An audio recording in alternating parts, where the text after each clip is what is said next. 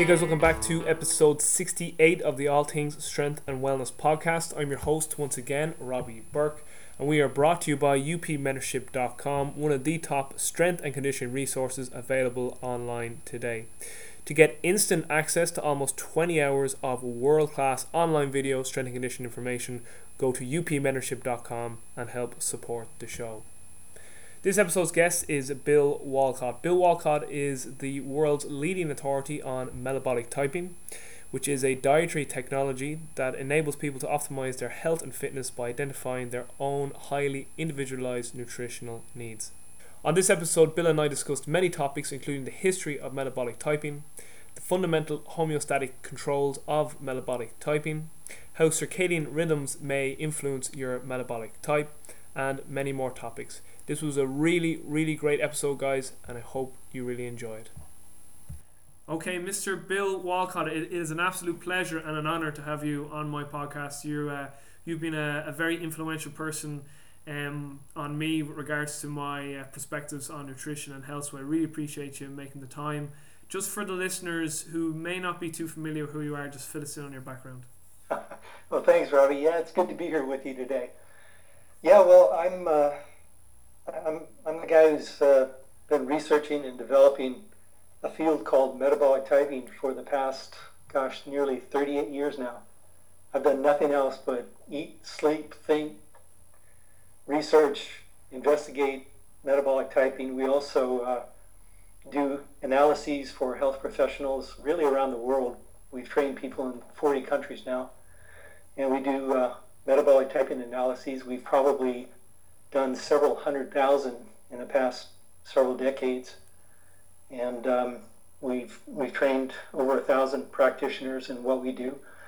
And quite honestly, Robbie, it is just so incredibly exciting. I mean, like I said, I've done this for almost 38 years, and it is more exciting today than it was when I first started. It's just the most incredible field and the most exciting field, because it really and truly is the answer to health and nutrition.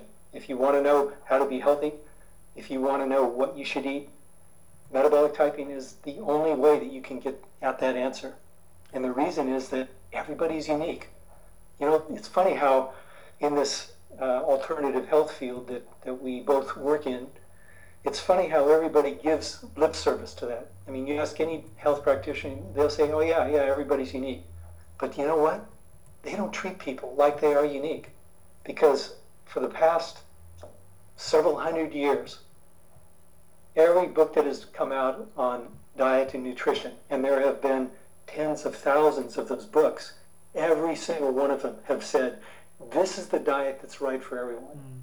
And it's crazy, isn't it? It's crazy. I mean, you can find literally thousands of books. Go on Amazon and type in diet book, and you'll find thousands of books, and they all are saying the same thing.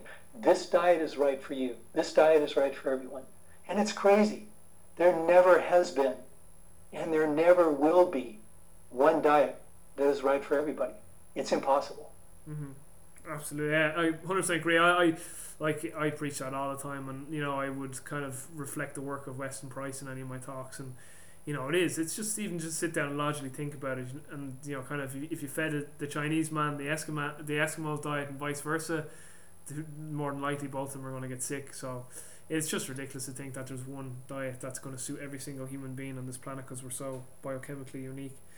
Yeah, and there's a reason for it. And that reason is that human beings have populated every part of this planet, right? Yeah. I mean, everywhere you go, pretty much you're going to find human beings, and there have been indigenous cultures that evolved in those different environments. So these different environments, they have differences in climate, they have differences in geography, meaning the different kinds of minerals that are available in the soil.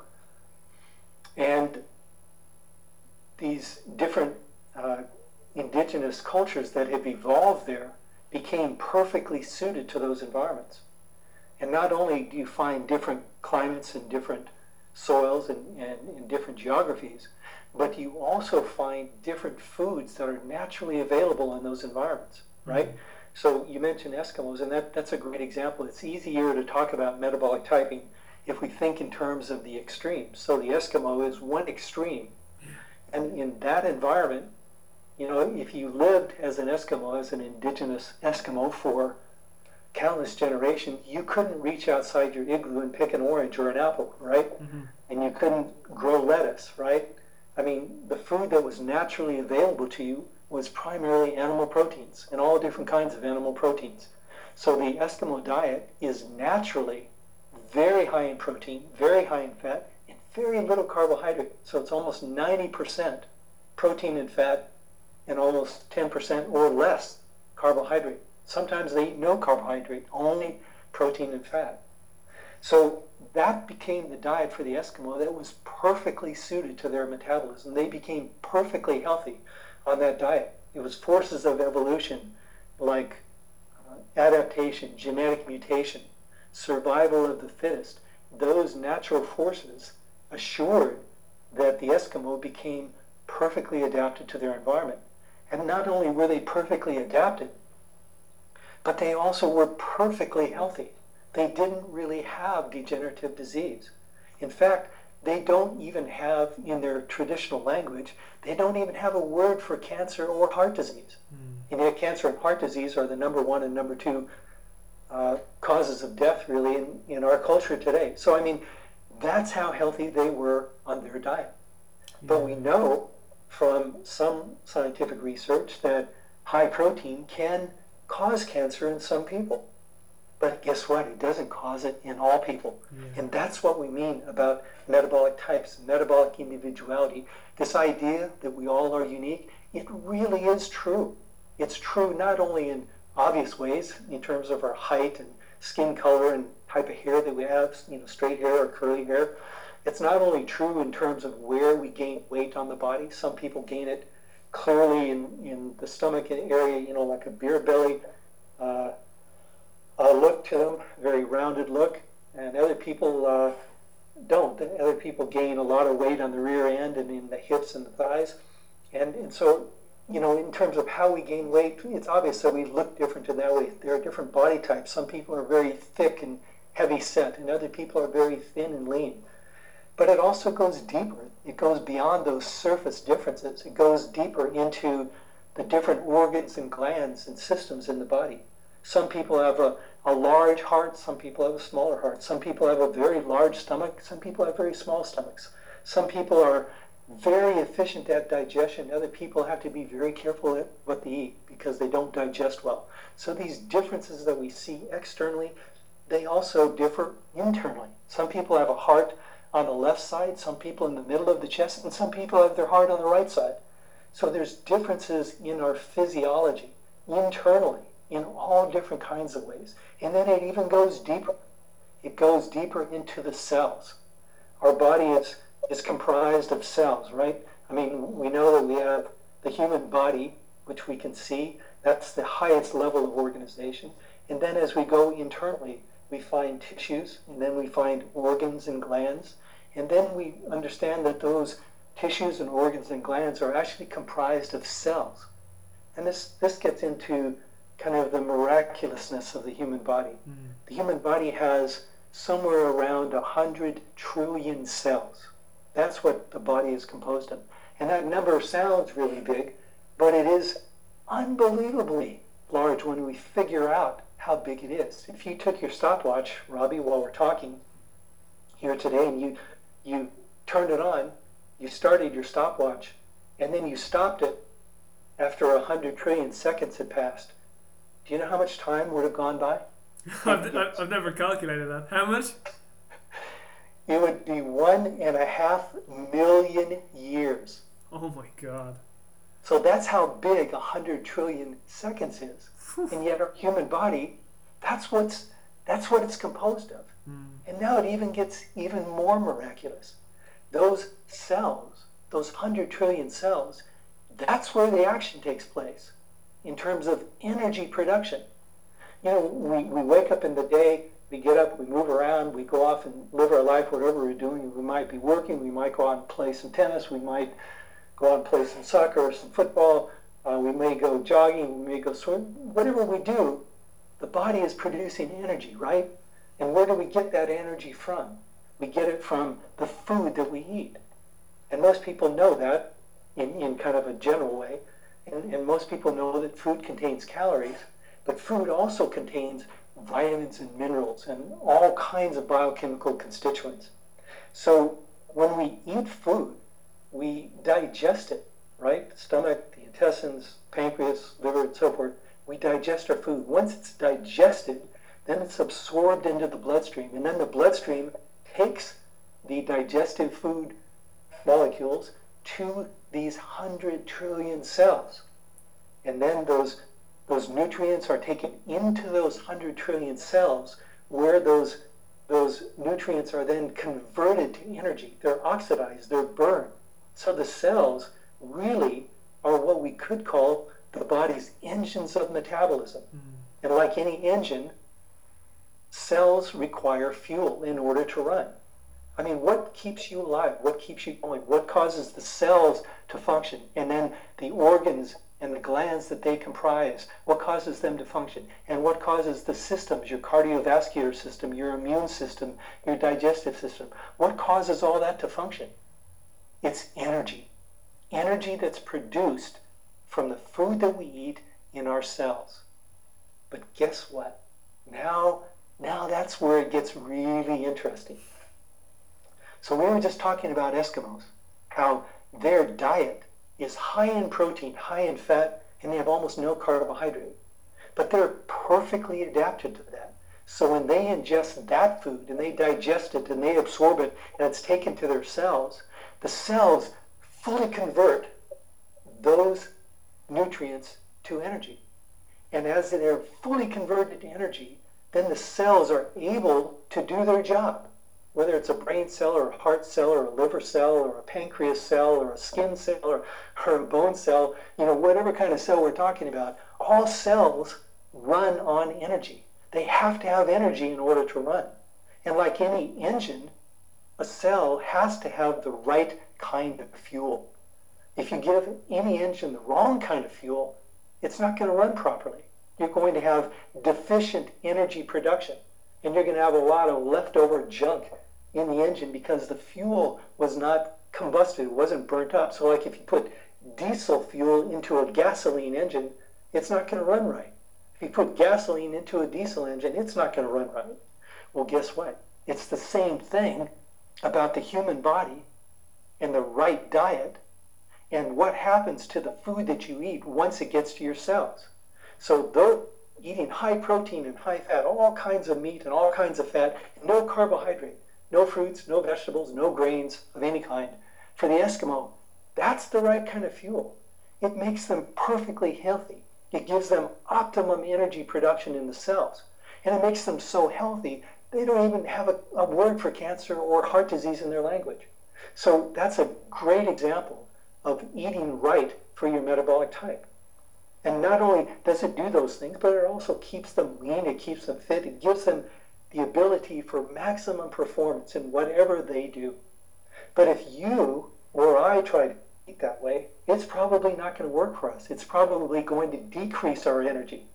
Not a lot of people are wired genetically to thrive on high protein, high fat, and no carbohydrate. Most of us need some carbohydrate, and a lot of us need a lot of carbohydrate to go with our protein and fat. So if we try to eat like an Eskimo, because we don't want to have cancer or diabetes or heart disease, we're not going to do well on that diet. We're not going to have optimum energy. We're probably going to feel really sluggish. We're going to feel wiped out. We're going to feel wasted. And our cells are not going to be able to fully convert the nutrients from that diet to energy.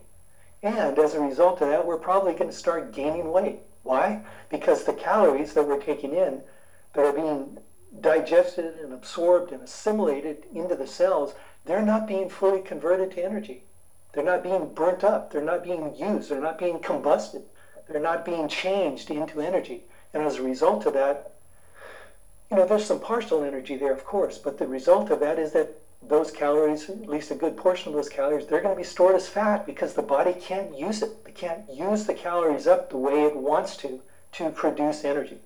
So now everything is starting to diminish in performance. The mind isn't working right, we're getting spacey, we can't think clearly, we're getting brain fog, or maybe it's working the other way. It's producing hyper thoughts. The mind are just filled with thoughts. We can't stop thinking. We're hyped up, we're nervous, we're irritable, we're anxious, we're angry, we have a short fuse.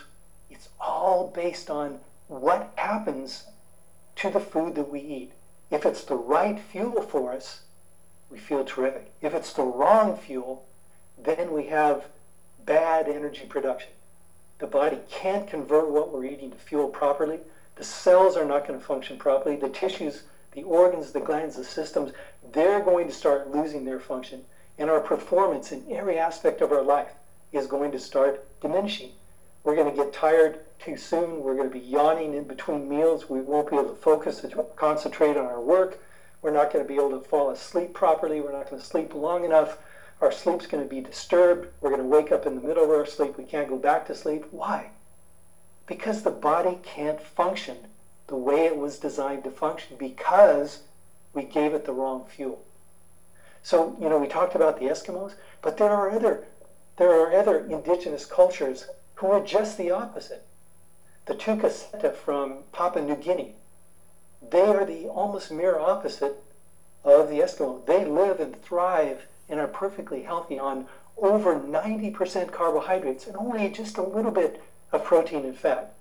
So it's the exact opposite from the Eskimo. So you try to give that diet to the Eskimo, and you know what's going to happen to them? Now they're going to be hungry too soon after eating. They're going to be craving sweets. Why? Because their body is not producing energy the way it is supposed to produce it. It can't produce energy. So the cells now you've got 100 trillion cells screaming to the brain, give us some energy. And that's what a sweet craving is. That's what a food craving is. That's why people get hungry too soon after eating. Like after an hour after a meal, they're hungry again. Or an hour after they eat, they're craving sweets. Why? Because the fuel that they gave their body at that meal was wrong. The cells couldn't produce energy in a sustained way to maintain their function from the food that they ate. So you give the Tukasenta diet to the Eskimo, it's going to mess them up. You give the Eskimo diet to the Tukasenta, it's going to mess them up. And they will develop degenerative conditions as a result. So that's what metabolic typing is all about. It's recognizing that, this whole idea about the right diet, it's not about some expert writing a book. It's not about something you read in a magazine. It's not about, the latest and greatest fad to come out, and there's new fads every year or every couple of years. There's something new that everybody's supposed to do. It doesn't have anything to do with that. It doesn't even have anything to do with what I'm saying. The only thing it has to do with, meaning the right diet for you, the only thing it has to do with is your genetically based requirements. Just like the Eskimo has a genetically based requirement for high protein, high fat, low carbohydrate, you too, and me and everybody who's listening, every human being, has a very unique, specific, genetically based requirement for nutrition. And if you meet that requirement, everything works. Everything is great. You've got great energy. You've got great moods. You're not hungry after eating. You're not craving sweets. You're not gaining weight. You're normalizing your weight. Your weight is starting to melt off without even trying. You're not starving yourself. You're simply giving your body the kind of fuel that it's designed to utilize. And if you do that, the body simply begins to function normally, the way it was designed to function. And that brings up an even more important point that everybody, I hope, can hear and really get and really understand. Your body is genetically programmed to be healthy. Every single cell in your body, every one of those 100 trillion cells, whether it's a brain cell, heart cell, liver cell, doesn't matter, every cell in your body knows exactly what to do and how to do it perfectly. You are genetically programmed for health. It's like a computer program that's set on an endless loop. That's what the body's doing. It knows exactly what it needs to do in order to be healthy, and it's always trying to do that. It's always trying to function optimally. And it will if you give the body what it is designed to have. If you give the body what it needs, genetically speaking, in order to function the way it's designed to function, it'll start to do that. There's some other things that you have to do, which we can get into later. But basically, that's what metabolic typing is. Every single person that is listening to this, know that you are unique. And I know that my words, when you hear them, it is striking a chord. You're nodding internally that, yeah, I know, I am unique. Yes, I am. People know that. That's innate, that's inherent. There's not one person that is exactly like another person. We all are unique. And we are unique in every way imaginable, even in terms of those 100 trillion cells and how those cells function and what kind of fuel those cells need in order to be healthy. So that's what metabolic typing is. That's what we've been doing for the past 38 years, is perfecting this understanding and the ability to identify a person's metabolic type so that each person who finds out their metabolic type will know exactly what they should eat and what they shouldn't in order to be healthy. So it's really, really exciting, Robbie. I mean, it kind of blows my mind that I'm this jacked up about metabolic typing, even after doing it for, almost 38 years. It's just the most exciting field to see what happens to people's lives when they start giving the body what it is designed to utilize. Wow, amazing things happen when you do that. In terms of the oh, a bit of echo there. In terms of the environment, so a question I would pose to you is, say I'm Irish and my ancestry is Irish, but then I have to move to Spain or even to Africa. How does that impact my body? Because should I still eat the foods from my ancestors, which will be hard to get in another country, or should I start eating the foods from the local environment that I'm in? Well, actually, the answer is neither. What you should do is find out your metabolic type and then eat those foods. So now let's go to kind of a little deeper level of understanding of metabolic typing. It gets a little bit more technical, but I don't think it'll get too technical. Just before you go on, but I think I'll just add another little piece that would, by changing the environment, change my metabolic type is guess what I'm saying, I suppose. So like because let's say if I was in Ireland and I was thriving on like a balanced diet of where it was protein, fat and carbs, but it was the protein, fat and carbs traditional to Ireland, but then when I moved to Spain, would the environment shift my metabolic type, and then would I need to start eating more towards the foods in that local area? I suppose you just know by testing your metabolic type continuously. Yeah, I mean, actually, I totally understand your question, but your question is actually inappropriate for the reality. And let me try to explain what I mean by that. Okay, yeah, go. We recognize what we call a person's genetic type. Yeah. That's the type you were born with. But we also recognize what we call a functional type. Yeah. And that's the metabolic type that you are functioning at right now. And we've learned that it is possible for a person to move out of their genetic type into a different functional type. Okay. And that's normally because of a lot of wrong living. And that can be in a lot of different ways. If you eat, and let's say you have a metabolism similar to an Eskimo, but you eat the exact opposite way. Well, you're going to push your metabolism out of its normal pattern into a different pattern. Mm-hmm. And you will probably suffer the consequences with various health complaints as a result of doing that. So while it is possible to change the metabolic type, typically that doesn't change simply because you moved to a different part of the globe, different part of the country. Yeah. Your metabolic type doesn't change very easily because remember, it's hardwired. It's a genetically based issue. So in order to begin turning off all kinds of genes and turning on other ones, you really have to kind of work at it. And it's going to change the way those genes are functioning over an extended period of time. But the other part of your question, which I fully understand, but I need to address, is the fact that you were born in Ireland. These days, it doesn't make that much difference. Yeah. And the reason for that is that we carry genetic influences in our bodies Thousands from of years. from countless generations. Yeah.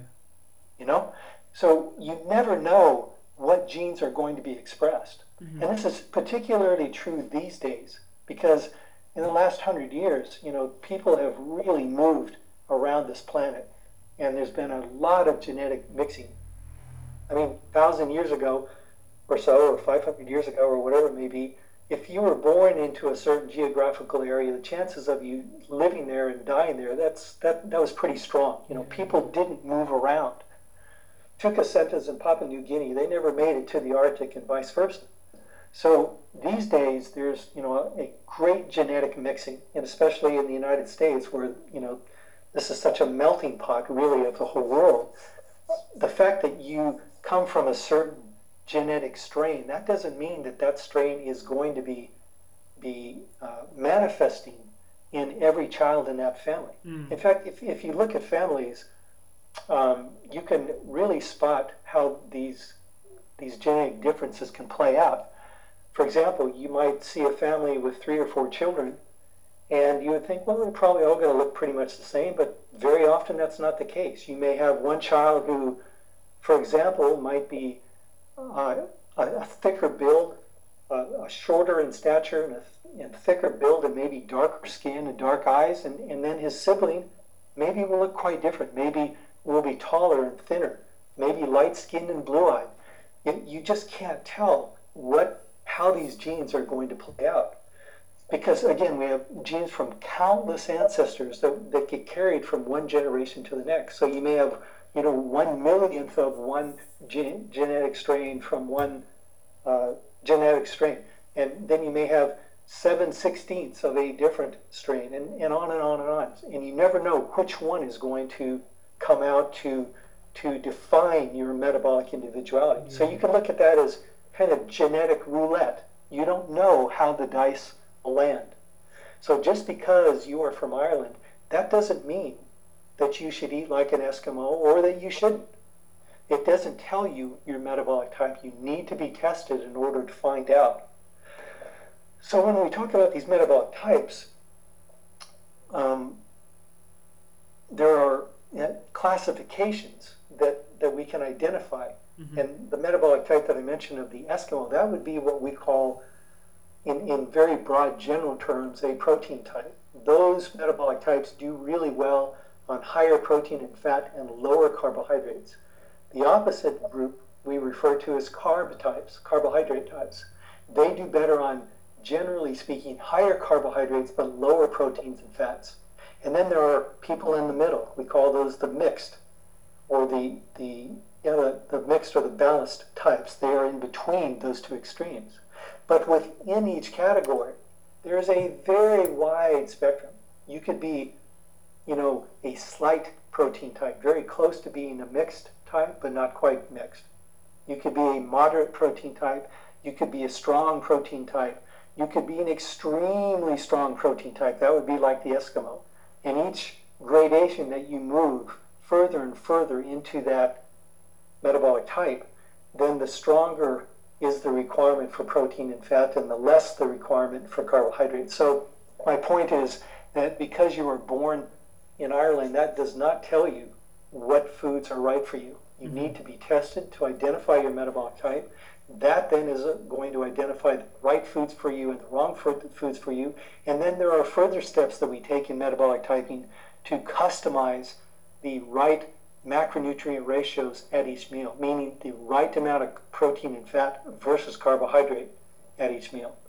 It may sound complicated, but it's actually very simple and very easy to do because the body tells you. It tells you exactly how well you're doing at giving it what it needs. Once you understand what to do, once you understand the body's language, then you can understand what it's telling you and you know exactly what to do.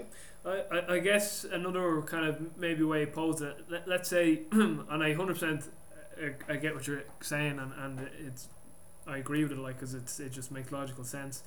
If I was, say, living in Ireland and I knew my metabolic type and I was thriving on that, and then I had to move to another part of the world, would that environment, could the new environment, new circadian rhythm, new environment, weather, place of the world, geographic stress, would that pose would that be a factor that could potentially shift my metabolic type?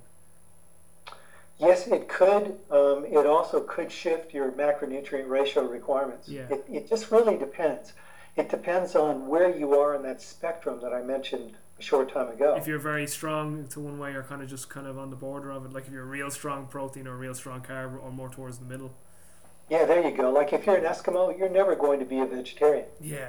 It's just, I don't care where you live, Yeah. you're never going to do well as a vegetarian type. You're never going to do well on high carb and low protein and fat. Now, will your macronutrient ratio requirements shift some? Yeah, probably. You're probably going to need to eat a little more carbohydrate than you've been eating to accommodate the change in temperature. Like if you went to the tropics, yeah, you're going to need to make a shift. But it's not going to change who you are from that genetic standpoint if you're an extreme type. But the beautiful thing about all this is that it's not a guessing game. You don't have to go, gosh, I wonder if I am or if I'm not. You run your metabolic type analysis and it's going to nail it for you. It's going to tell you, where you are on that spectrum. It's going to tell you what you need to be eating. And you combine that with the body language that I mentioned a moment ago, and you will know exactly what you need to do to bring yourself back into line. Yeah. In terms of metabolic typing, like how did it come to fruition? How did you develop your own system of metabolic typing? Maybe you can get into the background with Dr. Kelly and then George Watson's work and how you combine those two together. Well, sure, I'm happy to mention that a little bit, but I hope we can keep our discussion, real practical for people so they can really understand how metabolic typing works. But basically, I went to work for Dr. Kelly in 1978, I believe, and I was his only assistant at the time. And one of my main functions, in fact, my primary function in coming to work for him, was 5 hours a day I answered the Technician Research Center phone line. And that phone line was set up to answer questions that doctors had about their patients who were using Dr. Kelly's program. And Dr. Kelly's program, which really was the first formal application of this idea of metabolic typing, his program was based exclusively on the autonomic nervous system to determine a metabolic type. So during those 5 hours every day, I answered questions for 5 hours every day. There were phone calls during the entire time. And later, I was able to understand why that was the case. And the reason a lot of people were having trouble with the program was that there was more to metabolic typing than just the autonomic nervous system. And that's where I discovered the work of Dr. George Watson and began to understand how the oxidation rate, which is the rate at which nutrients are converted to energy within the cells, how that is equally important to the effect of foods on the autonomic nervous system in terms of defining a person's metabolic type. And once that component was added to our concepts, I almost put an end to my job as someone who answered the phone at the Technician Research Center, because the problems just really started to disappear. Yeah. So that's very briefly, what happened way back then. But that first experience of discovering how this other fundamental control system, besides the autonomic nervous system, came into play, that opened up a whole new panorama in understanding metabolic individuality. Could you Today make? Oh, sorry. Go ahead. Today we have 11 different fundamental control systems that really we look at to identify a person's metabolic type. So it's really changed quite a bit from one system that started with Dr. Kelly to these 11 systems that we're working with today. Could you maybe touch into the dominance factor and maybe explain what that is? I mean, I'm just trying to see my that's one of the more fascinating discoveries that I've made in relationship to metabolic typing. I have a quote. I have a quote here from you on it. Just that any nutrient can produce opposite biochemical influence in different metabolic types depending on which fundamental homeostatic control is dominant, and that was termed your dominance factor. So that's exactly right. Yeah, and this, people can relate to this experience. You can take any food or pretty much any nutrient, not every single nutrient, but you can take any food and most nutrients, and you could give that food to someone. And in one person, we discovered it will produce an alkaline shift. For example, if you eat an orange, in one person, by eating an orange, the body chemistry will shift alkaline. But in somebody else, that same food will actually shift the body chemistry in an acid direction. Yeah. And that was my discovery. I observed that this phenomenon was taking place. And I later came to understand that the reason foods behave that way is not due to an intrinsic factor within the food itself. It depends upon what fundamental control system is being influenced in the body of the person consuming that food. And I called that the dominance factor. In each person, either the autonomic nervous system will be the dominant system that is influenced by, or the oxidative system, the system that takes place within the cells, will determine the which way the body chemistry shifts, how the body reacts to that food or that nutrient. So people tend to be either autonomic dominant or oxidative dominant. So if an autonomic dominant person eats an orange, their body chemistry will shift alkaline. If an oxidative dominant person eats an orange, it will shift acid. So that has completely revolutionized. It's changed the way that we view nutrition. Before, we thought that nutrients had an intrinsic quality, that if you give this nutrient, it's going to have that effect. But that's not the case. And by intrinsic quality, here's what I mean by that. Water has a property of being wet, right? Fire has an intrinsic property of producing heat, and heat to the extent that it will burn you if you put your hand over a flame. That's an intrinsic quality. But foods don't have those qualities, because foods don't behave the same way in every person. That's why you need to understand your metabolic type. Only if you know your metabolic type will you know if a food is going to be alkalinizing or acidifying, whether it's going to be stimulating or it's going to be sedating. So this is a huge discovery that completely changes the way that we understand nutrition and health and how nutrients and foods affect the body. And this has huge implications for sports and performance.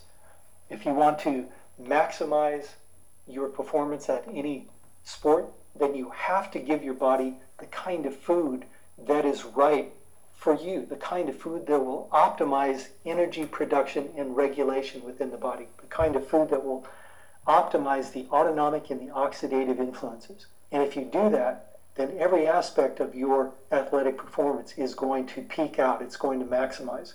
But you give yourself the wrong food, and you will not have maximum performance. You also will not have maximum recovery time. This whole notion that if you are going to do a sport that you should load up on carbs, that's not true. It is absolutely not true. If that were true, then no Eskimo could ever have good sport performance. How can you tell an Eskimo, well, if you're going to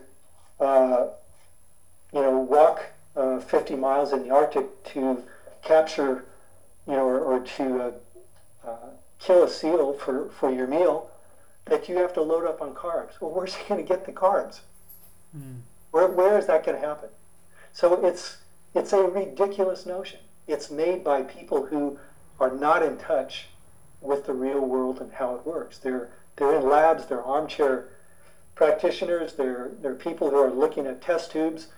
They're not working from the real world, because people are unique. People are different. People are different. You have to treat a protein type like an Eskimo completely different if you want to optimize their sport performance than you would a carb type if you want to optimize their sport performance. And that's why some people on athletic teams, they thrive and others don't. They struggle with whatever the diet of the day is. Lately, for a number of years, it's been carb loading. But before that, back in the 50s and the 60s, it was the opposite. It was protein. Training tables were loaded with steaks and all kinds of protein. But now it's not that way. So the reason it's flip-flopping, and it's going to flip-flop again, trust me, in the future it's going to change again. The reason it's going to change is that there's no such thing as one diet that is right for everyone. Whether you're just an average person who wants to be healthy, or whether you're an athlete at any level who wants to maximize your performance, you have to eat what is right for your genetically based requirements. Another really good quote here, and it'll lead us into the functional homeostatic controls. Is metabolic typing is patient specific, not disease specific. And in your book, you have like two patients with the same disease. Both have completely different biochemical dysfunctions at their root cause, and essentially metabolic typing tries to correct the underlying biochemical dysfunctions in one or more of the FHCs leading to chronic disease. So just maybe could you touch into the fundamental homeostatic controls, the primary and secondary, and how you kind of came to formulate those? So again, we've kind of touched on the ANS and the oxidative, but how did things like the endocrine type and acid alkaline and prostaglandin constitution, etc., how did they manage to get into the system? Well, you're asking a lot of different questions here, so I'll try to Sorry. But man, you know what? That's a really, really great thing to bring up, and because it really, to me, is one of the most exciting things about metabolic typing. Yeah. What we've learned with metabolic typing is that all degenerative diseases, and I don't care which one you name, you can talk about cancer or arthritis or heart disease, or diabetes, it doesn't matter. Whatever degenerative condition that you can name, we have come to understand that those conditions, those degenerative diseases, they're not the problems. They're like the tip of the iceberg. You know, the tip of the iceberg is all that you see. If you're in a ship and you're sailing around, you can see the tip of the iceberg. And that tip might be very small, but underneath it, it could be huge. Well, a degenerative disease is just that. If you have a diagnosis of a degenerative disease, that is the tip of the iceberg. And that actually is not the thing that should be treated. Why? Because we have learned through metabolic typing that all degenerative diseases result from imbalances or inefficiencies in the fundamental homeostatic control mechanisms in the body. Now that's a big term that I'm sure nobody knows, instantly what that means, but let me just try to simplify it and say that everything that takes place in your body that you can think of, your ability to see, your ability to secrete hydrochloric acid to digest your food, the ability of the immune system to function, the ability of the adrenal glands to secrete hormones to help produce energy in your body, everything that you can think of that takes place in your body. There are hundreds of thousands of these biochemical reactions that take place on a daily basis, but they are all controlled and regulated by just a handful of these control systems. In analogous terms, it's like saying that there's a multi-level global corporation that has 100,000 employees, but it's controlled and regulated. Those 100,000s of employees and tens of thousands of offices, it's all controlled by just a handful of executives at the very top. In the same way, that's how the human body functions. Everything that takes place is regulated by a handful of these fundamental control systems. So, what we learned is that somebody who has, say, high cholesterol or heart disease, if they are a protein type like an Eskimo, if you feed them a high carbohydrate diet, you give them lots of green juice, you give them lots of fruits, lots of vegetables, lots of grains, you decrease the protein and the fat intake, their heart disease, their cholesterol is going to skyrocket. It's going to get worse. But if you give that protein type, like an Eskimo, all protein, all fat, and little or no carbohydrate of the right kinds of foods, their cholesterol and their heart disease is going to disappear. But if you give a carb type, somebody who should be eating high carbohydrate but low protein and low fat, If you give a carb type who has high cholesterol and heart disease the same diet that cured that problem in the Eskimo, guess what? Their cholesterol is going to skyrocket and their heart disease is going to get worse. But if you give them the high carb, low protein, low fat diet, in their case, now their cholesterol will drop and their heart disease will disappear. So what is that saying about heart disease? Is it a condition that you can treat by giving a certain substance? No, it isn't. It's an expression of an imbalance in the fundamental control systems that control how the body produces energy. Because two totally opposite biochemical protocols, one was high protein, high fat, low carbohydrate, the other was just the opposite, high carbohydrate but low protein, low fat. Two totally opposite protocols produced the same result, which was a lowering of cholesterol and a resolution of the heart disease. So we have found this to be true in every degenerative condition and basically every symptom that a person has. What causes a headache in one person will cure it in another, and vice versa. What causes dry skin or eczema in one person, that'll cure it in another person. So you have to address metabolic individuality. You have to give the body what it's genetically programmed to utilize in order to produce energy and to function normally, to function optimally. And remember, your body is designed to be functioning perfectly if you give it what it needs. So that's where the dominance factor comes in. That's where it plays such an important role. And that's where this understanding comes from, that any nutrient or any food can have opposite influences in different metabolic types, and any disease can arise in totally different metabolic types and therefore will require completely different protocols in order to resolve it.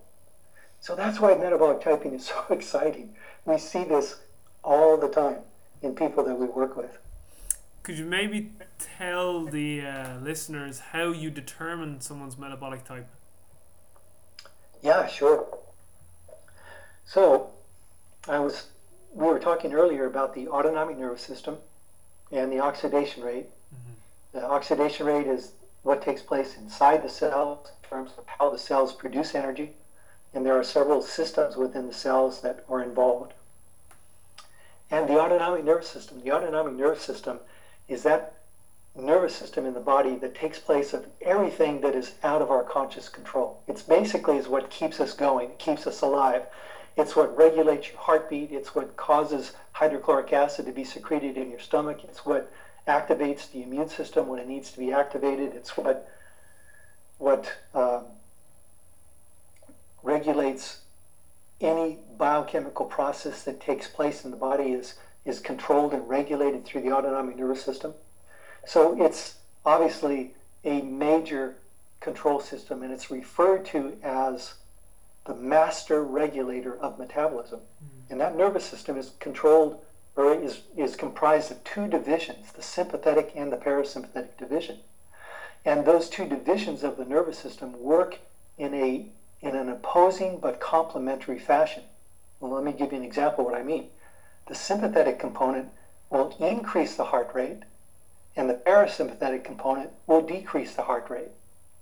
The parasympathetic component will increase secretion of hydrochloric acid in your stomach. The sympathetic component will shut it down.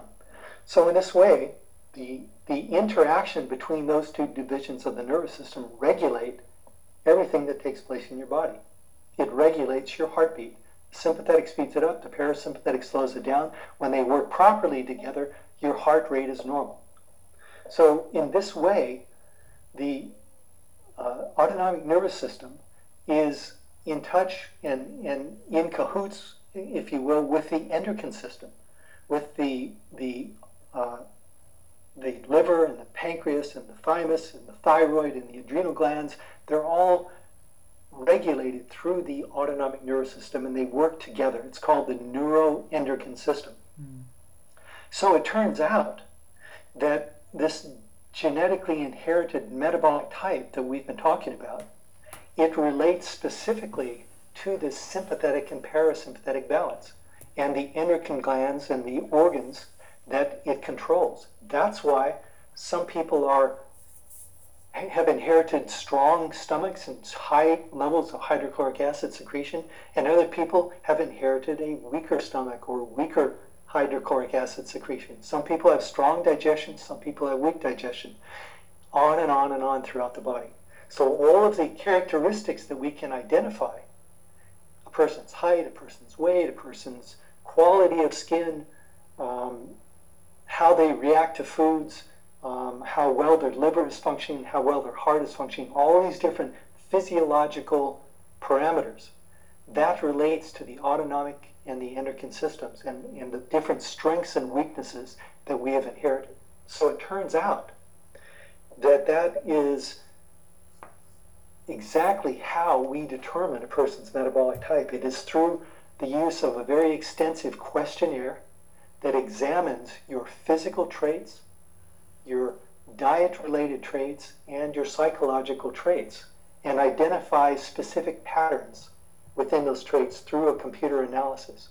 And those particular patterns are what classifies the different metabolic types.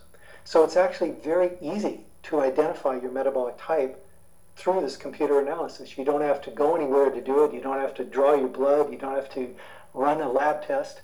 In fact, in almost 40 years now, we have never found a lab test that can tell us precisely a person's metabolic type. We have to assess the different strengths and weaknesses in all these different components of the autonomic nervous system and the endocrine system and identify the patterns that exist in order to understand a person's metabolic type.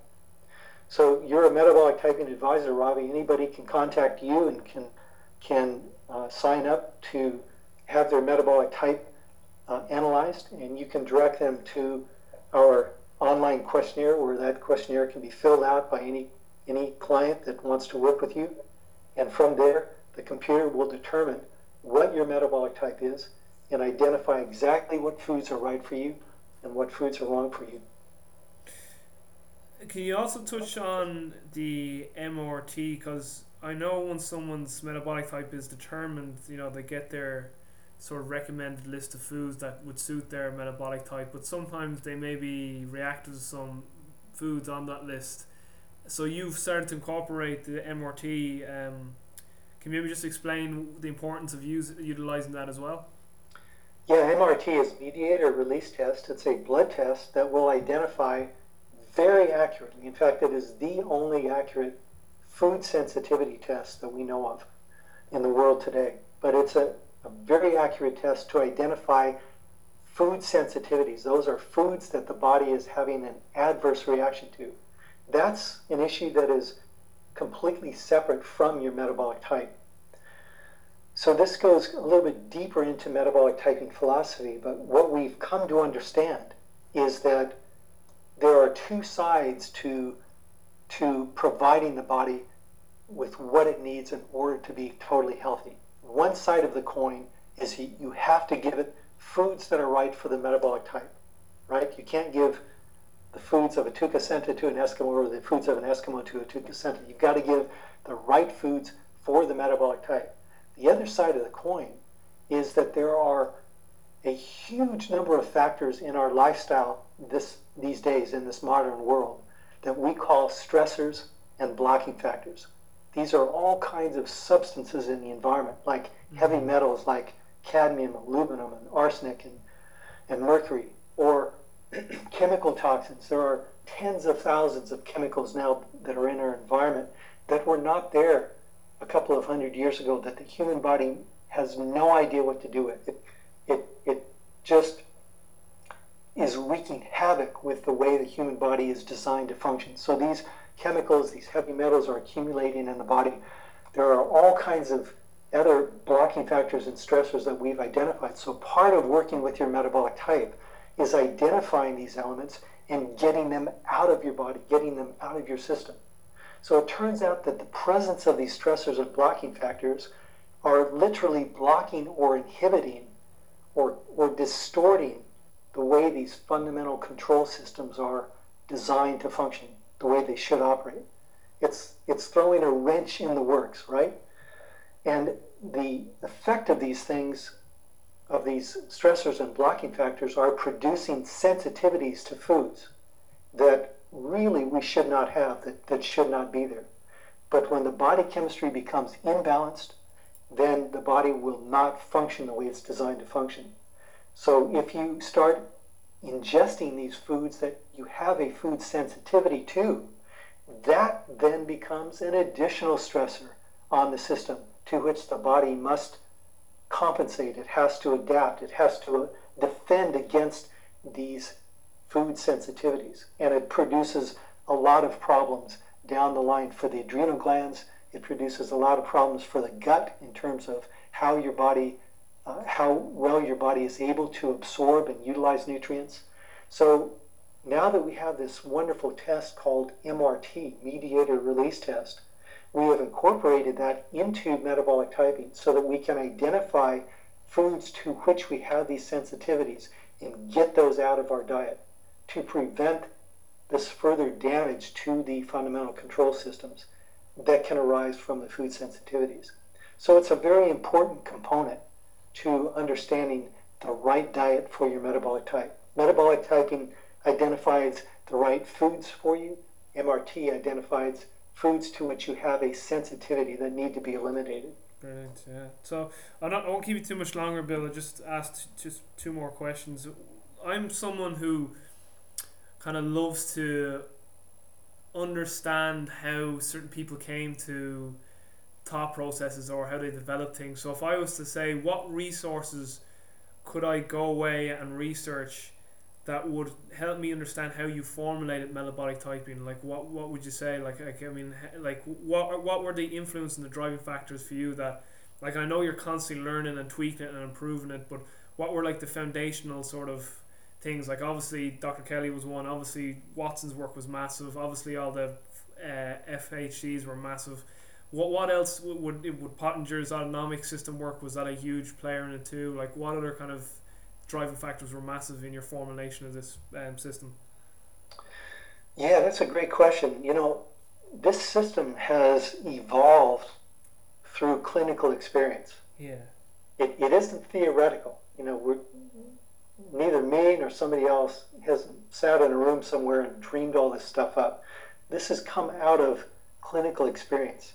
I mean, over 38 years and hundreds of thousands of tests. I mean, we've had vast experience in this field, and that experience that we touched on in the beginning when I worked with Dr. Kelly and we were working with the autonomic nervous system only.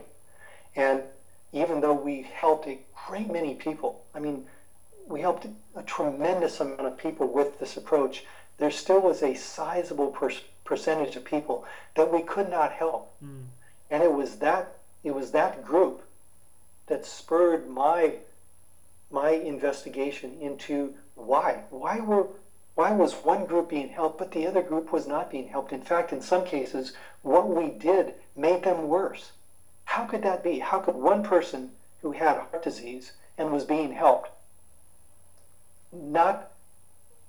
how could what we did with one person that helped their heart disease, why did that make another person who had heart disease worse? So it was that experience that led to my discovery of the oxidation rate that Watson investigated and how that worked with the autonomic nervous system. But then after that, even though now we were able to help so many more people, such a much higher percentage of people, the day came when there were some people that we were not helping. And neither the autonomic system nor the oxidative system, when it was applied correctly, was having any influence on their problem. And that led to the next fundamental homeostatic control. So it was always someone who we couldn't help that led us to the next piece to the puzzle of metabolic individuality. When that first piece was discovered, and I can look back at that now and just, be kind of amused. I really thought, oh my gosh, this is it. This is the jigsaw puzzle. It's been solved. The pieces are there. And yet, the body turned out to be much more complicated than that. So, over these 3 decades, through the experiences with people, we have come to learn more and more about how metabolic individuality is defined in the body. And that led us to find these other control systems. I feel like today we're probably there, but, we may not be. We may be discovering even more as time goes on, but it's pretty darn good where it is right now. It's pretty amazing what metabolic typing at its current iteration is able to accomplish. Yeah, I mean, I personally do find it fascinating. Because again, it's there's a lot of very logical concepts to it. Just one thing I'd like to do is, if we opened up the floor to you to address some of the biggest false assumptions people have. So what are the biggest criticisms that are based off false assumptions that you constantly are having to answer about metabolic typing? Like, for instance, I'm a strength and conditioning coach, and in the strength and conditioning industry there's a thing called the functional movement screen, which kind of just looks at people's movement quality before they exercise, and that FMS, it constantly gets criticized by people saying, oh, you can't apply the same screen to every person and blah blah blah, because people are basing their arguments off false assumptions. So when it comes to metabolic typing, what are some of the common false assumptions you're constantly having to say, no, that's actually not what metabolic typing is, no, it's actually this, it's not that you would like to maybe air now, so that you can kind of say, right, go listen to this part of this podcast, all that is answered? Sure. Well, probably a really, really big one is the whole question about pH, about acid-alkaline balance. For whatever reason, there's a pretty strong belief out there that it's good to be alkaline and it's bad to be acid. But that is totally false. It's absolutely wrong, and it's completely against basic physiology and biochemistry. The truth is, the reality is, that everybody who is healthy has a pH that will cycle above and below the median. It will go acid and alkaline twice within a 24-hour period. That's normal. That's what a person should be. Anybody who is stuck alkaline or stuck acid, the body is in a defense against a serious degenerative process. So this whole idea that everybody should be alkaline is stupid. It's absolutely false. It goes even deeper than that. We were talking about the autonomic nervous system, which is the master regulator of metabolism, right? It controls every function in the human body. It's what keeps you alive. The sympathetic division of the autonomic nervous system has to have an acid environment in order for the sympathetic-based enzymes to work. The parasympathetic division, the parasympathetic nervous activity, when it takes place, it has to have an alkaline environment. So to say that everybody should be alkaline all the time is ridiculous. Now you're going to cut off half of the autonomic nervous system from functioning. That makes sense, doesn't it? So that's really a big one. People don't have the right understanding about pH. pH is an effect, mainly. It's not a cause. If you eat right for your metabolic type, if you normalize the autonomic nervous system and the endocrine system and the oxidation rate, if you restore function, pH will take care of itself. You should never, ever chase pH. You will only get yourself into trouble. It's also very tightly regulated too. Is it? People think that it's extremely tightly regulated mechanism in your body. Like, I think some people think it jumps from one massive extreme to the next one. I think that's correct. I think Dr. Brian Walsh was saying that your respiratory rate has far more impact on your body pH than food ever could. That's right. So. Another really big misunderstanding is people think that, you can just eat anything you want, and the body will use what it needs and get rid of the rest. And the same thing about nutritional supplements. Oh, sure, the body needs supplements these days. People are under a lot of stress. You should take supplements. That's a good thing. You should just take whatever you want, and the body will use what it needs and get rid of the rest. Wow, nothing could be further from the truth.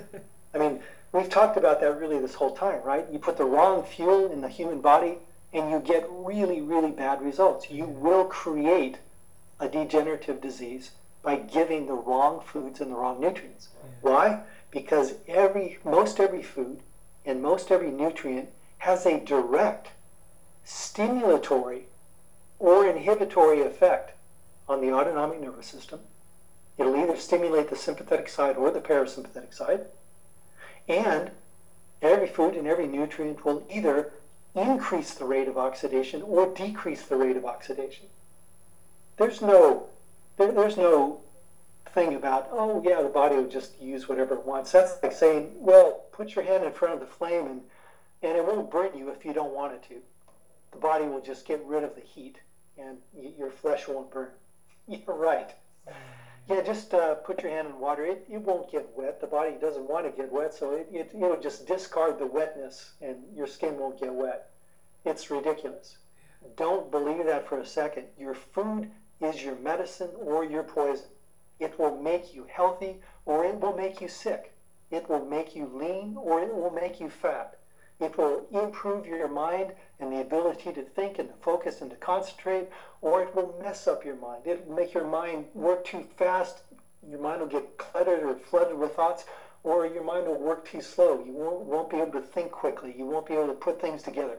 It will either improve your moods and your sense of well-being, or it will create imbalances. You'll get angry. You'll get irritable. You'll get anxious. You'll get panic attacks. You'll get fearful. It will give you energy or it will take your energy down. It will help you sleep or it will mess your sleep up. I mean, to say that your body will just use what it needs and get rid of the rest, that's crazy. So people don't understand the power in what they eat. What you eat has everything, 100%.